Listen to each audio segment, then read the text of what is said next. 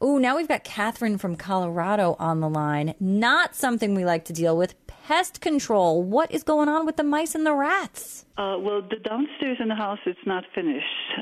So somehow they're getting in downstairs, and I see little drop-ins, different places. So what I've been using so far is those green pellets of poison. But I've heard from a friend that there's new products out there, the ultrasonic plugins. I wanted to get information about that if you would know. Yeah, I would skip that. I think that's kind of junk science. So I would skip any of those ultrasonic plug-in things. What you want to do is a couple of things. First of all, you want to eliminate nesting areas. So around the area of your house, if you have firewood, trash cans, debris of any sort that's anywhere near the foundation, those are nesting areas for rodents. You eliminate those. Secondly, you plug up any openings in the outside walls of that house. Now, mice need something the size of about a quarter or even less to get in. So any openings should be plugged.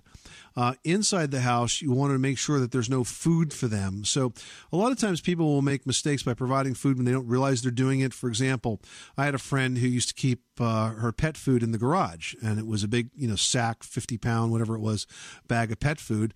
Never really even noticed that the mice had dug themselves a nice little front door for this that wasn't obvious, and they were just getting a big meal every single day from the pet food. So look for things like that where food is being left out for them.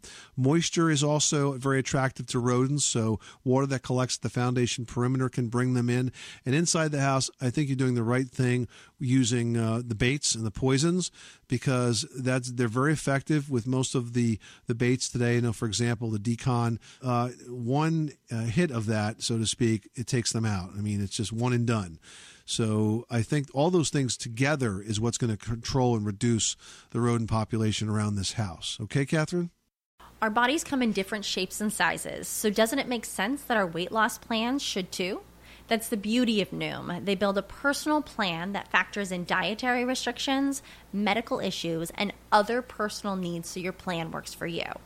Noom doesn't restrict or shame when you want to treat yourself. Their flexible program focuses on progress instead of perfection. You don't have to give up carbs or anything. And with their daily lessons, you can learn something new about your food choices every day.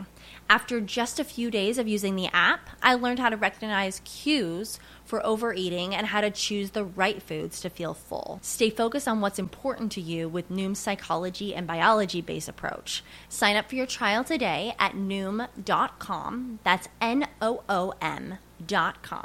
And check out Noom's first ever cookbook, The Noom Kitchen, for 100 healthy and delicious recipes to promote better living. Available to buy now wherever books are sold.